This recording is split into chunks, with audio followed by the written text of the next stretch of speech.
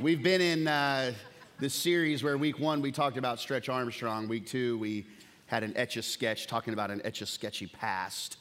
And today we're going to be talking about my buddy and kid sister. You know, Play School had a great idea to kind of reinvent the wheel with dolls, and they connected to a new generation beyond Barbie and kid sister and my buddy. And the idea was get boys to play with dolls. It was very controversial at the time. There were like pastors even preaching against my buddy, and because of what it meant. But could you if you remember, if you had kids or if you were a kid back in those days, it was in the 80s.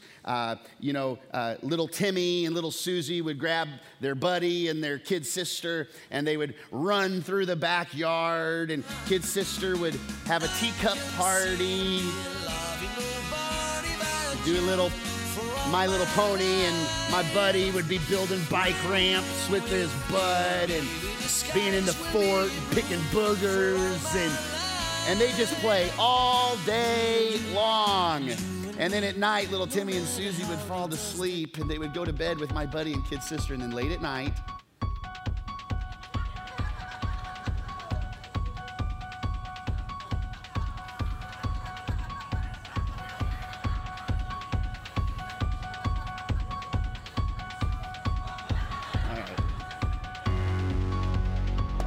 my buddy was the catalyst for the Chucky doll. Thank you, Play School, for the nightmares. We're going to talk about buddies. There are these 4 words in life that are so true, no matter how you grew up, where you grew up, socioeconomic, ethnicity, you name it. There are 4 words that mean a whole lot. And it's these words: I had these friends. Or for today, I had these buddies. And friends can keep you on the straight and narrow, or friends can get you to do things you'd never thought you would do, positive and negative. And there are buddies in the scripture that invite their friends to do things that go counter to God, and there are buddies that bring their friends close to God. So we're going to talk about a little bit today. And so I want to share a little story. You wouldn't consider it a Christmas story. It's right in the middle of the Gospels, but it's a story that can connect us to this season and why Jesus came to earth as a human in the first place. And so to begin this story, what I want to do is I almost want to start with like the rolling of the end credits, like the end fades into the scene and they're riding out towards the sunset. I want to start with the very last statement in this story, and then we'll rewind and we'll get to that part. The end of this story, the sun begins to set on the story with this scripture in mind. Everyone involved in that story was amazed and gave praise to God. They were filled with awe, and they said, "Man, we have seen remarkable things today."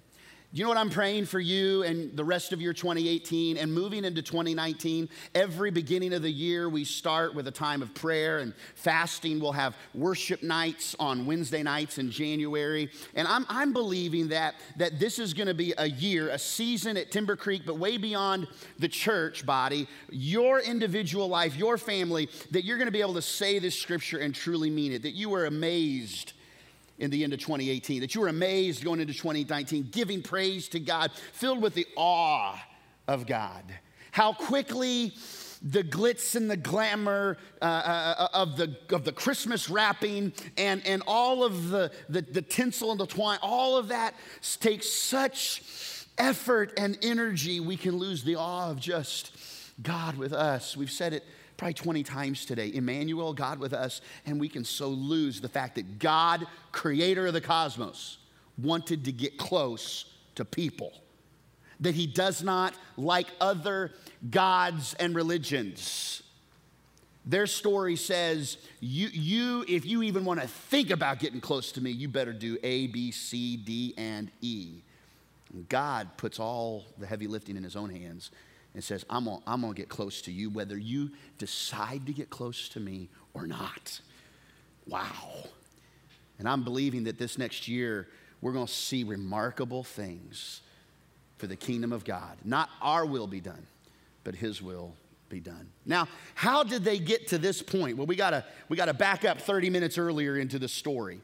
And this story is told in the Gospels. It's told in the book of Luke, in the book of Matthew, and in the book of Mark. Different eyewitnesses tell the same story. Luke chapter 5, Matthew chapter 9, and Mark chapter 2.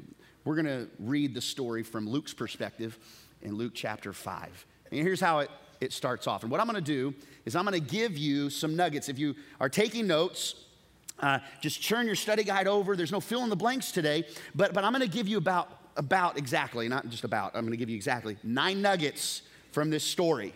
9 really fast nuggets that you can connect to your personal life and to the Christmas season from a story that doesn't even seem like Christmas. Oh, but it's all about Christmas. Okay, you ready? So let's start with the story. Here it is in Luke chapter 5. Now, one day, Jesus was teaching, and the Pharisees and the teachers of the law were sitting there. It was the cream of the crop, the magna cum laude, the people with the master's degree in religion. They had a certain perspective on God. They had actually created systems and added over 600 new rules that God never said add, but they had added all these rules on how you get freedom with God and closeness with God. And they had come from every village of Galilee and from Judea and Jerusalem. So they had begun to hear the pitter-patter on Twitter and on Facebook and the Insta stories. And so they decided, we're going to see this for ourselves. So they all caravanned over, and they came to this house in Capernaum, and they wanted to hear what Jesus was all about. Like, what's your deal, Jesus? And so Jesus began to teach them, and the power of the Lord was with Jesus to heal the sick. Now, I want to show you something here that's very important. Jesus didn't come just to talk. Jesus didn't come just to preach. There was with him the power to reach people where they were in their deepest, darkest need. And so I want to give you the first reality of this story. The first nugget is number 1. God's priority is people. God's priority has been, is, and shall be people. There is not a more important priority to God. There's no other reason God would scoop up Jesus, the most valuable treasure in heaven, and spend him. Why? For God so loved the what? World. And he's not talking about the icebergs. He's not talking about the trees. I think we should be good stewards of the land we've been given, the earth we've been blessed with.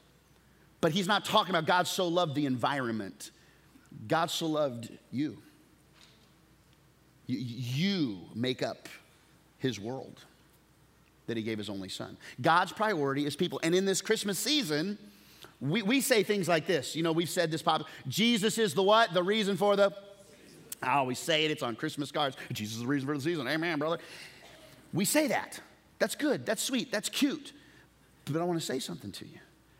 If Jesus were to stand here this morning, yes, we celebrate God coming to earth in the form of a human, completely divine. But if Jesus were here, he would say, you are the reason for the season. That is, as much as we celebrate Jesus, we're celebrating the fact that he gave us access to God. That's the reason for this. You are the reason for the season. God's priority is people. So write it down. If Jesus is important to you, people will be important to you. You cannot say, Jesus is the reason for the season. Jesus is important to me. Thank you, God. Here in this presence, whatever we were singing. And then you get in the parking lot and you go to Burger King and you're like, you didn't get my nuggets right. Idiot Burger King worker. Like, you can't treat people like junk and praise Jesus on Sunday. Now, you can, but you're missing the whole priority of God. You're missing the whole heart of God. He so loved the world. Love the Lord your God with all your heart, mind, soul, and strength. And the second commandment, love people. God's priority is people. So if Jesus is important to you, people have got to be important to you. Well, I'm kind of a recluse. I'm kind of my own person. I'm really introverted. People are a priority for all of us. So the story goes on, and this is a true story. This really happened with Jesus, and 3 different eyewitnesses tell this story. It goes to say, the power of the Lord was with Jesus to heal the sick, and some men, some buddies, they came carrying a paralyzed man on a mat and tried to take him into the house to lay him before Jesus. And these guys knew this man. They knew his condition. I don't know if they grew up together and he was born this way or through some kind of tragic accident he lost his ability to walk.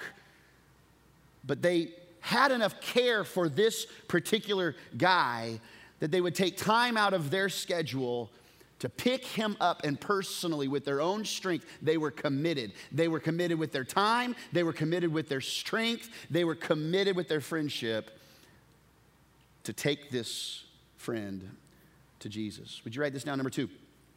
There are some people that simply won't or can't come to Jesus on their own. There just are. There are some people, if it was only just us and God, it can be that way for some. There would be no need for the spoken word. There would be no need to go out into the highways and byways, compel them to come into my house, and my house may be full. There would be no need for us to have spiritual gifts and for the body to lift up the name of Jesus, unless there are just some people that simply can't or won't come to Jesus on their own. Paul, the apostle, says it like this to the Corinthian church. He says, the God of this age, the enemy today, has blinded the minds of unbelievers so that they look, they cannot see the light of the gospel. It's like, why don't they get it? Why doesn't my husband get it? Why doesn't my uncle get it? Why doesn't my mom get it? Why doesn't my dad get it? It's because there are people that don't even realize they're blind that are blind. And they can't see. Here's how it works.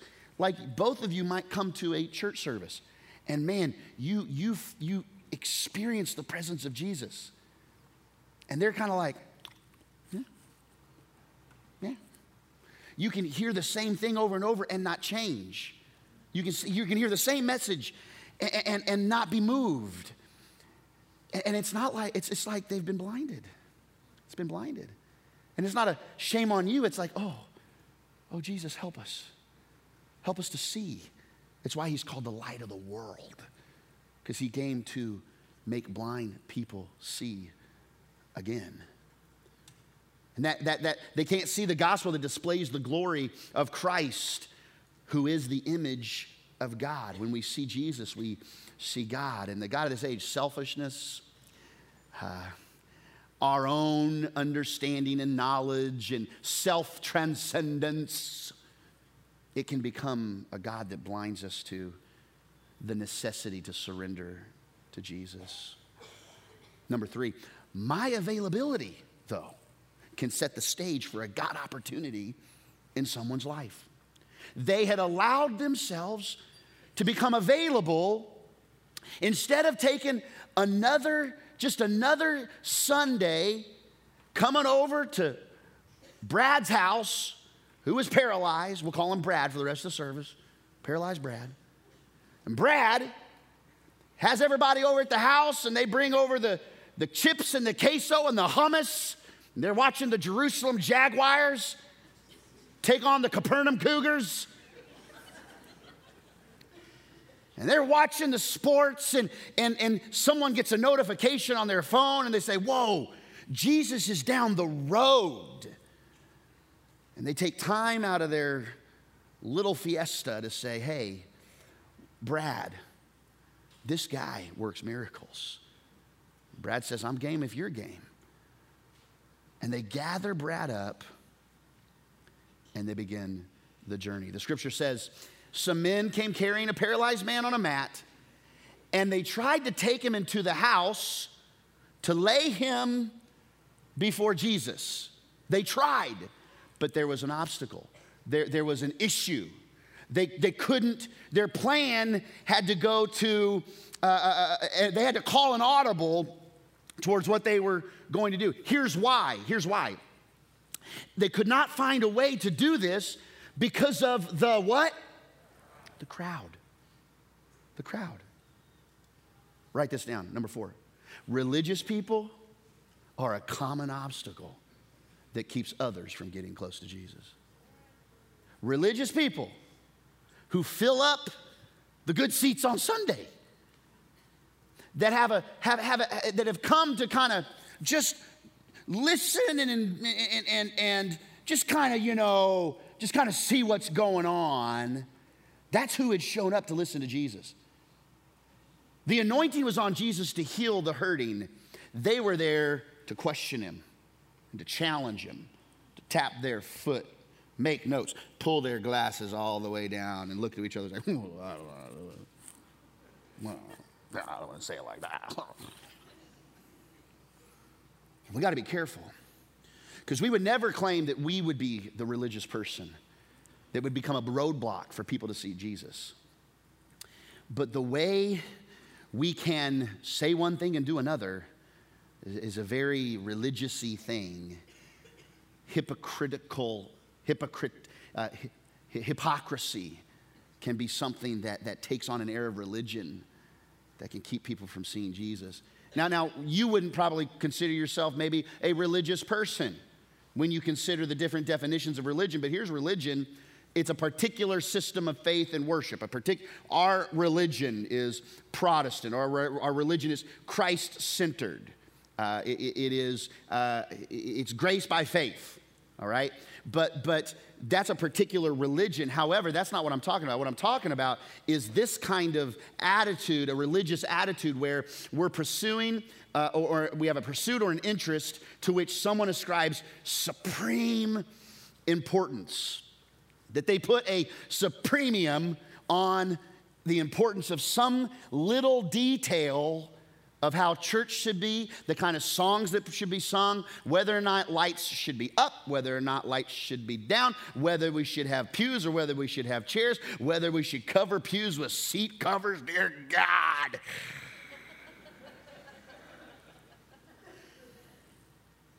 We can get religious on stuff. We can put the main things secondary to the little bitty things. Self-interest can become more important. Let's not be those people that become a crowd. That other people say, I don't know if I'm interested in Jesus because we didn't find room, or we were so busy doing our own thing that we didn't see the need outside the door. The scripture goes on in Luke 5. Well, they couldn't find a way to do this because of the crowd. So here's what they do. So they went up on the roof and they lowered him on his mat through the tiles. Another story says they ripped open the roof and sent him down to the tiles. And the middle of the crowd, right in front of Jesus. Could you imagine just hearing like a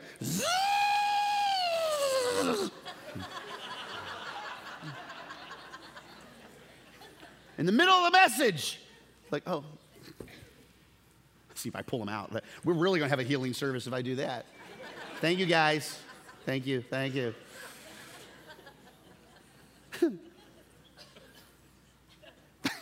So stupid. Oh, it's the little things. Could you imagine Keith and Charlie and Sam and Devin? They say, Brad, we got an idea. We can't get you close to Jesus, so we're going to climb the roof. Are you with us? He's like, I guess. Let's go for it. They get up on the roof, and there they go, slowly bringing Brad down to the floor, 10 inches from the floor. They drop him. Like, thanks a lot, guys. They did whatever it took to get people to Jesus. Let me give you this fifth nugget.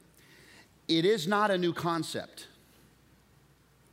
to deploy creative methods designed to bring people to Jesus. It's not a new idea. I want to share something with you.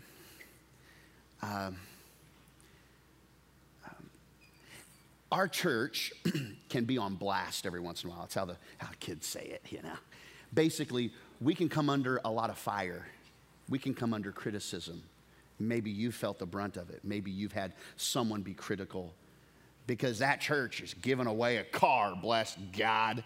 They ought to be giving it to the poor. They're giving away a car instead of giving money to the poor.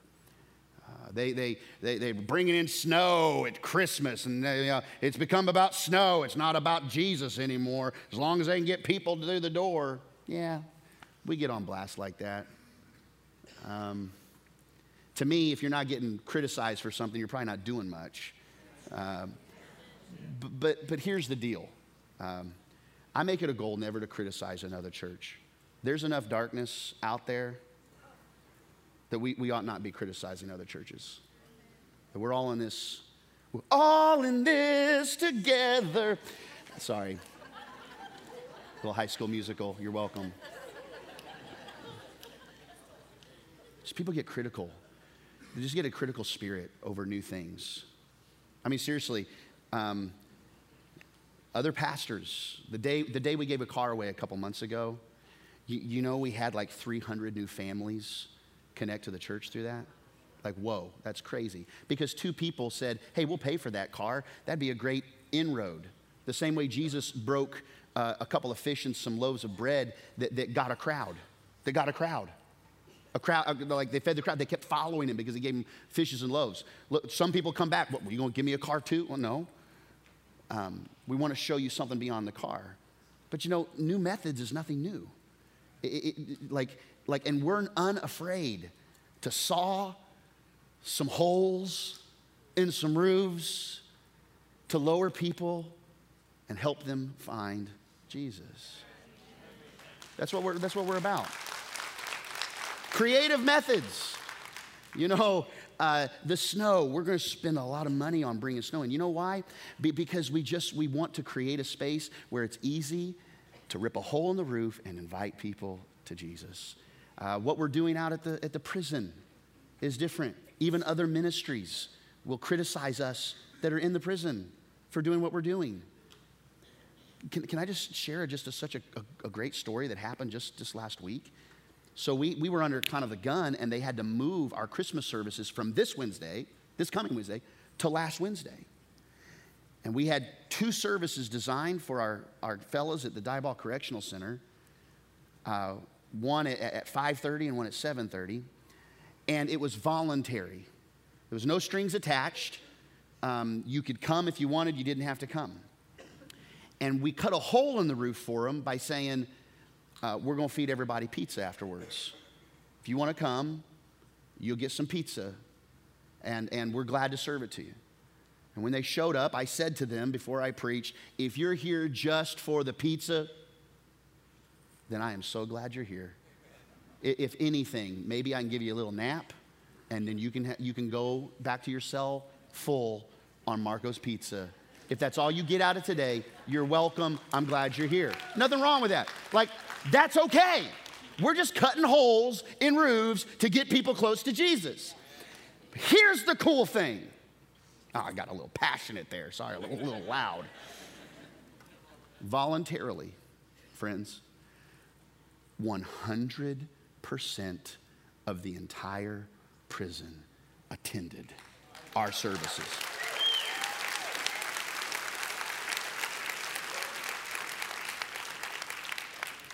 Pastor Alvin, our prison venue pastor, was over in the corner like this.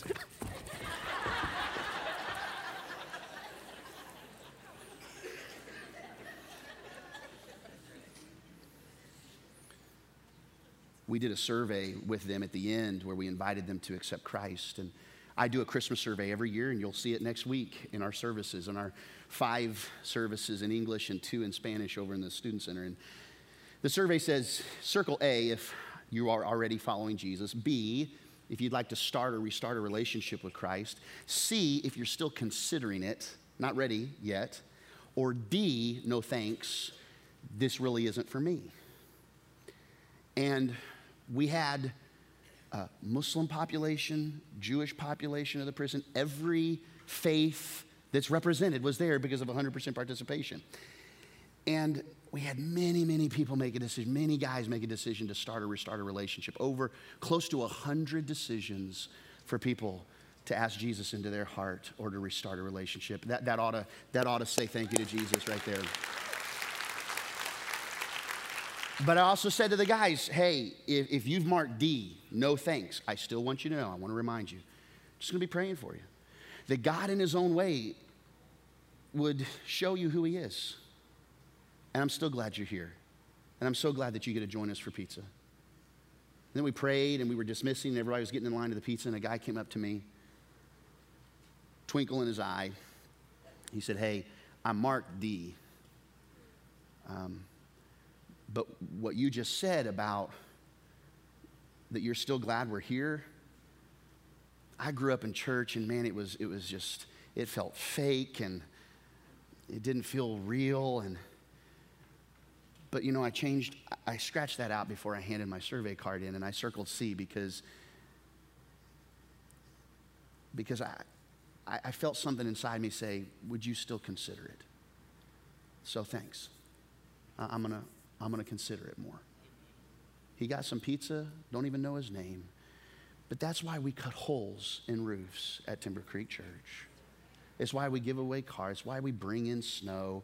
It's why someone out in between services just a few moments ago, we were out in the lobby, and they said, we were at a Christmas party last night, and somebody said, hey, I was thinking about going to Timber Creek Church. I've never been, and has anybody here been? And Lorena was going to say, hey, and say something, and someone else chimed in and said, hey, we're Catholic, but whenever we want to cheat on the Catholic Church, we go to Timber Creek. They said, I love this.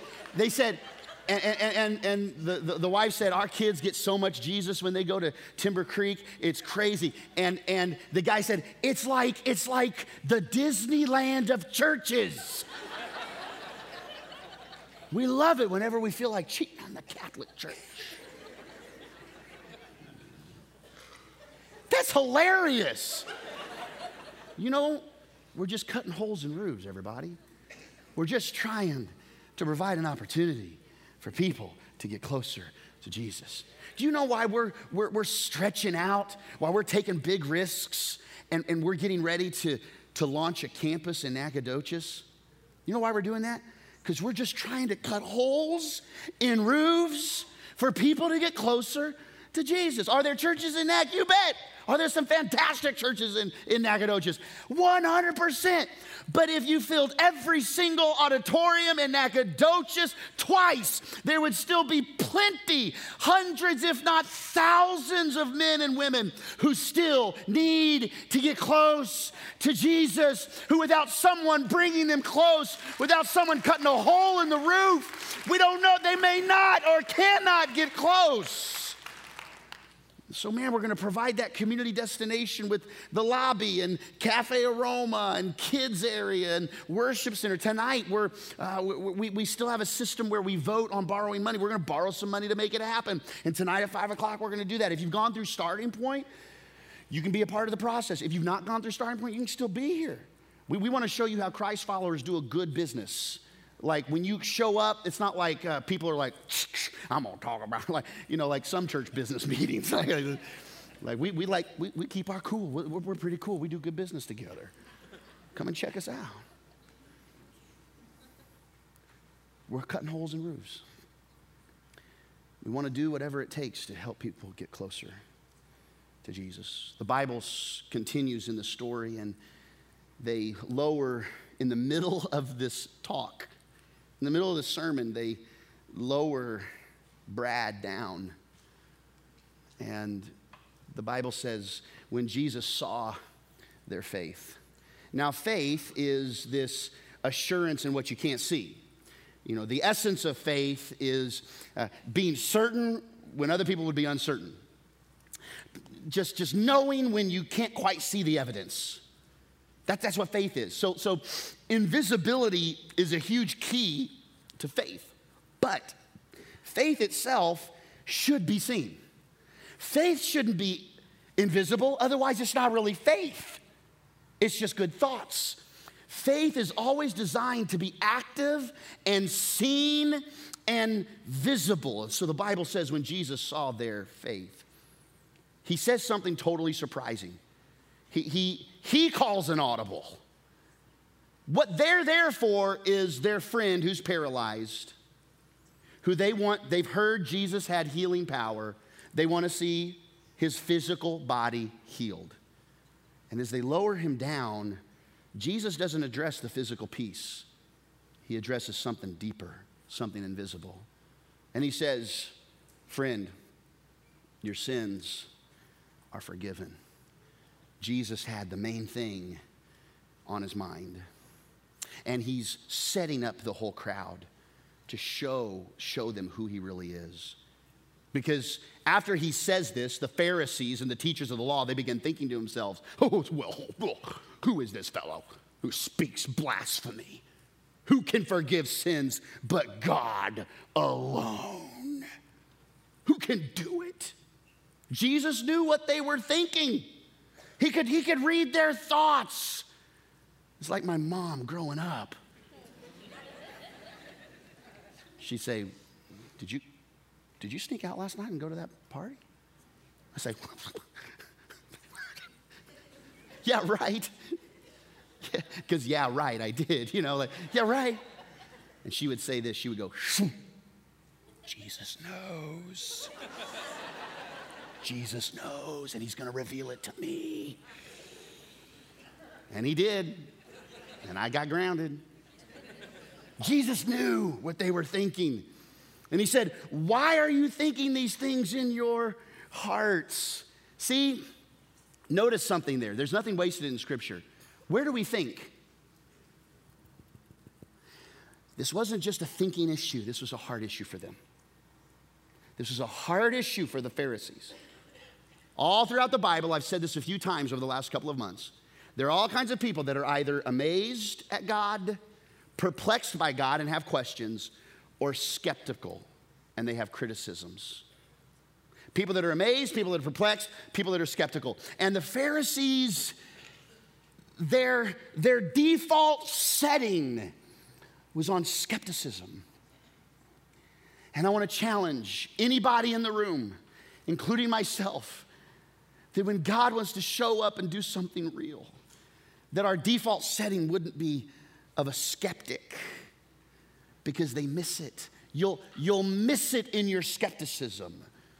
But I invite you to move into, if you're skeptical, to move into at least asking questions. Open the door like my friend who scratched out the D and went to C and began to consider. He went from skeptical to perplexed. That you would move in that direction where all of us at someday would be simply amazed at who God is. And he's about to amaze them in this story. Because he says, I know what you're thinking in your hearts. I know what you're thinking. Don't be thinking that. He goes on to say, which is easier? What do you want me to do, huh? I could say your sins are forgiven, or I could say get up and walk. Now everybody's on the edge of their seat, and it's like there's a little bit of, like everybody's talking, and it's like, shh. Everybody's watching. Brad's hanging out. His 4 friends are through the roof. Hey, Susie. But I want you to know that the Son of Man has authority on earth to forgive sins. Would you write this down? This is important for us. Physical miracles are designed to point to the greater miracle. The reason why miracles are considered signs are because miracles are not the destination. They are signs that lead to the destination. I'm praying that in 2019 that we would see physical miracles in this church. I'm believing it. I'm believing it. But not so that we can come in looking for physical miracles. Because if that becomes the heart of the church, you've actually missed the greater miracle. He never heals Brad just to show off his ability. He heals Brad to show them the deeper, greater miracle, the invisible miracle that happens on the inside out of every single one of us when we bow a knee to Christ and he says, your sins are forgiven. It's the greatest miracle. And we tend to put a whole lot of value on the physical and forget that, guess what? After Brad was healed, later, Brad still died. Like, we don't know it in Scripture, but I'm 100% sure Brad, the paralyzed man who's about to get healed in the story, a few years later, Brad died. Janet had a friend attending a funeral, and it was an open mic. This is spontaneous, I'm sorry. Open mic, and someone came up and did a poem. And they said, roses are red, violets are blue. Don't you be worrying about Brad, because Brad is dead. And they're like, oh, thank you, Jesus. True story. I digress. Let me back up. So, physical miracles are designed to point to the greater miracle. I want to see God move tangibly. But listen, don't undervalue every time someone bows a knee to Christ. I mean, we applauded 100 people made a decision to say, Jesus, would you forgive me of my sins at our Diboll Prison Venue services. Wow. Wow. So Jesus looks at the paralyzed man and he says, I'm going to tell you something. Get up, take your mat, and go home. What's that next word? Say it with me. Immediately. It wasn't this like music.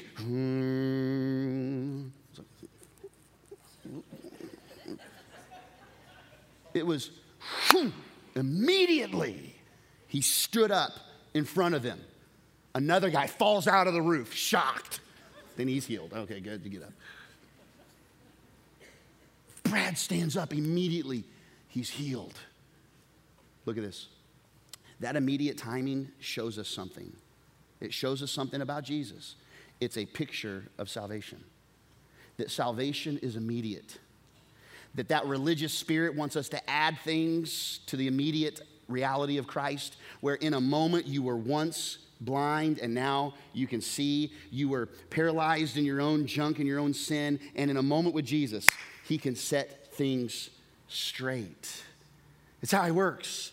And religious people for all sorts of time, ever since before Jesus, have been trying to add things to the immediacy. Like it's salvation plus this, plus the good person, plus these deeds, plus this. They were dealing with it in the Bible. You can read about it in the Bible that as people outside of the Jewish faith were becoming Christians, followers of Jesus, some of the disciples began saying, okay, it's faith in Christ, but they also need to be circumcised.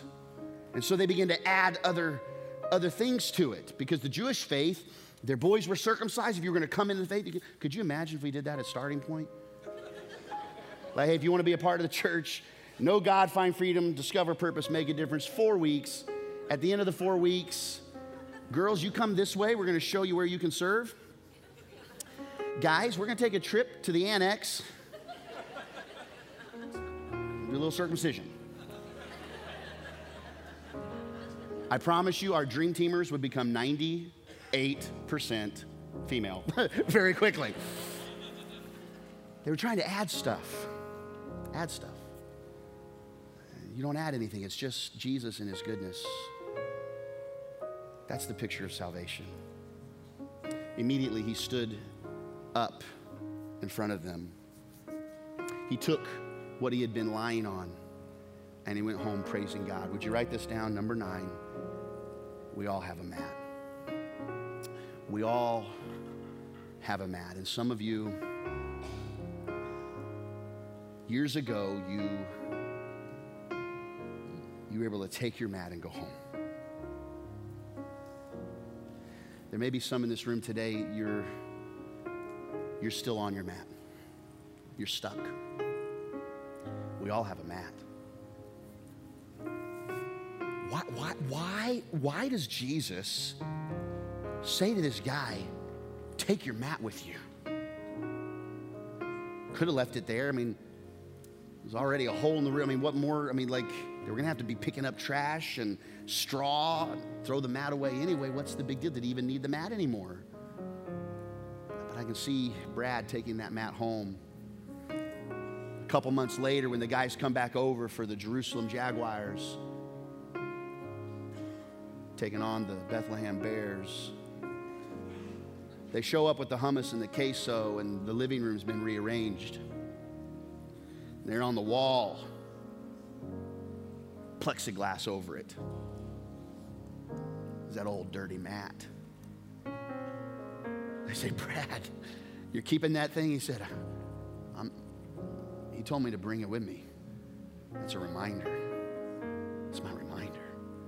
And I wonder how many times over the years other friends would come over and the crew would get bigger and bigger, and somebody would come over to the table and they'd be eating hummus and they say, hey, Brad, what's up with the mat? And the other guys are like, oh, no, don't get him started. Don't get him started. And Brad's like, I got to, guys, I got to. Years ago, I was paralyzed. These guys took me, just like to killed me, dropping me through a roof. You remember that, Keith? I remember, that was crazy.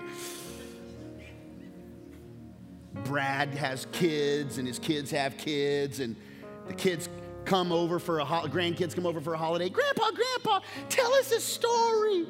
Oh, have I ever told you this story about the day I walked for the first time as an adult?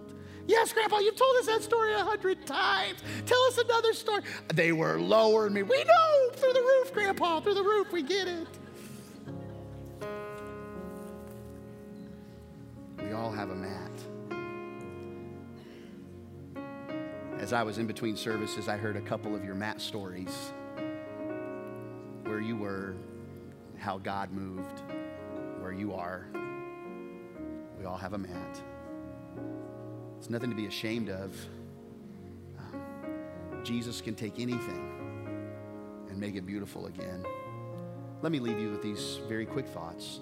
So if you and I, we see this story of these buddies in a mat, how are you going to be a buddy this Christmas? How to be a buddy this Christmas? Well, number one, let God's priority be your priority. And his priority is people. Beyond the presents, beyond the eggnog, would you just listen for opportunities to show people who Jesus is? I want you to believe this with conviction, and I want you to say it out loud with me. Would you say this with me? Go. Every wayward person I know would live a vastly better life if God's love, grace, and redemption were operating in their lives. You may think they've got it all together, but if they don't know Jesus, they've got a mat, and they are tied to that mat. Let God's priority be your priority. Next, I'm inviting you to crank up some courage. That you'd be willing to think about how you might be a part of God's priority. Dan, in a few moments as we dismiss, is going to give you some information on how to sign up to serve during the Christmas services, right there on your app, the Timber Creek Church app. Maybe it's just breaking through that awkwardness and inviting someone to church with you. You might just be the one that lowers them through the roof. And the deal is, at Timber Creek, we don't want to make it difficult like that. We want to be the kind of crowd that opens the front door wide. So all that want, all that would, all that will, they would come. And take your mat with you.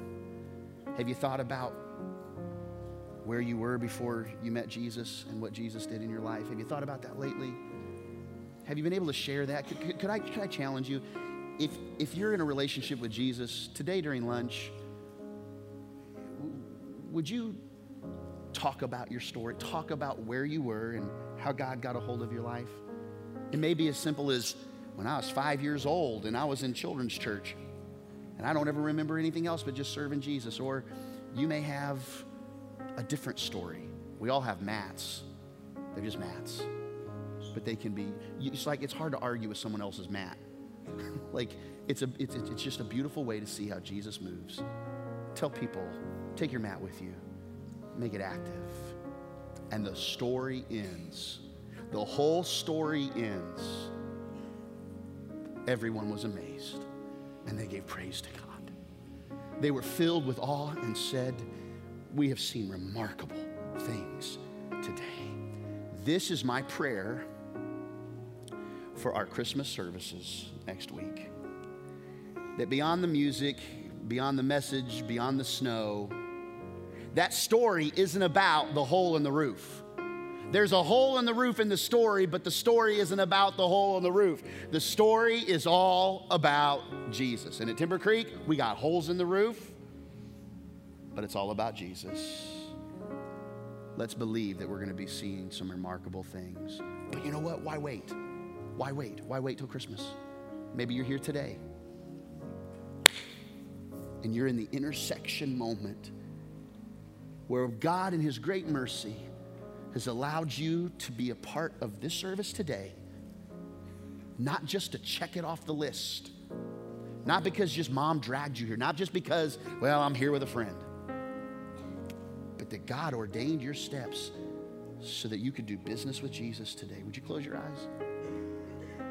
Bow your heads. Right here, those of you watching in Diboll.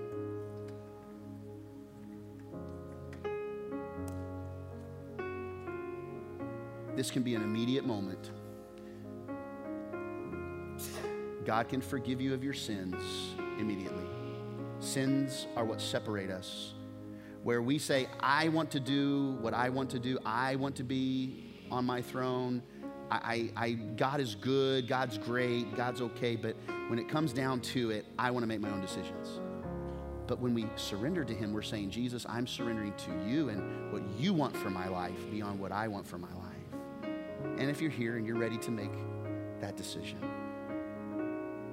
I want to pray with you. I want to help you. You say, Pastor, I'm ready to surrender. First time, or maybe the first time in a while, I'm ready to surrender to Jesus. I want what he wants for my life. I'm tired of doing it on my own. If that's you, would you just put a hand up in the air real quick? Real quick. That's me. That's me.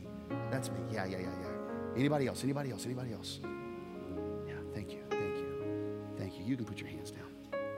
Oh, Jesus loves you. He's not mad at you. He knew this moment was coming. In your own words, you simply say, Jesus, I surrender to you. Be the Lord of my life. I take the reins and I give them to you. I take the steering wheel and I scoot aside and I say, would you take control? I'm not a perfect person, and I'm not going to be perfect after this, but would you guide me? I want to grow in knowing you more and allowing you to lead my life. I'm not going to wonder after this service, Jesus. I'm not going to bite my bottom lip and twiddle my thumbs and kind of wring my hands and wonder if you've actually, I know that right now, you are giving me a clean slate, a fresh start. Thank you for giving me this moment to make things right with you. In Jesus' name.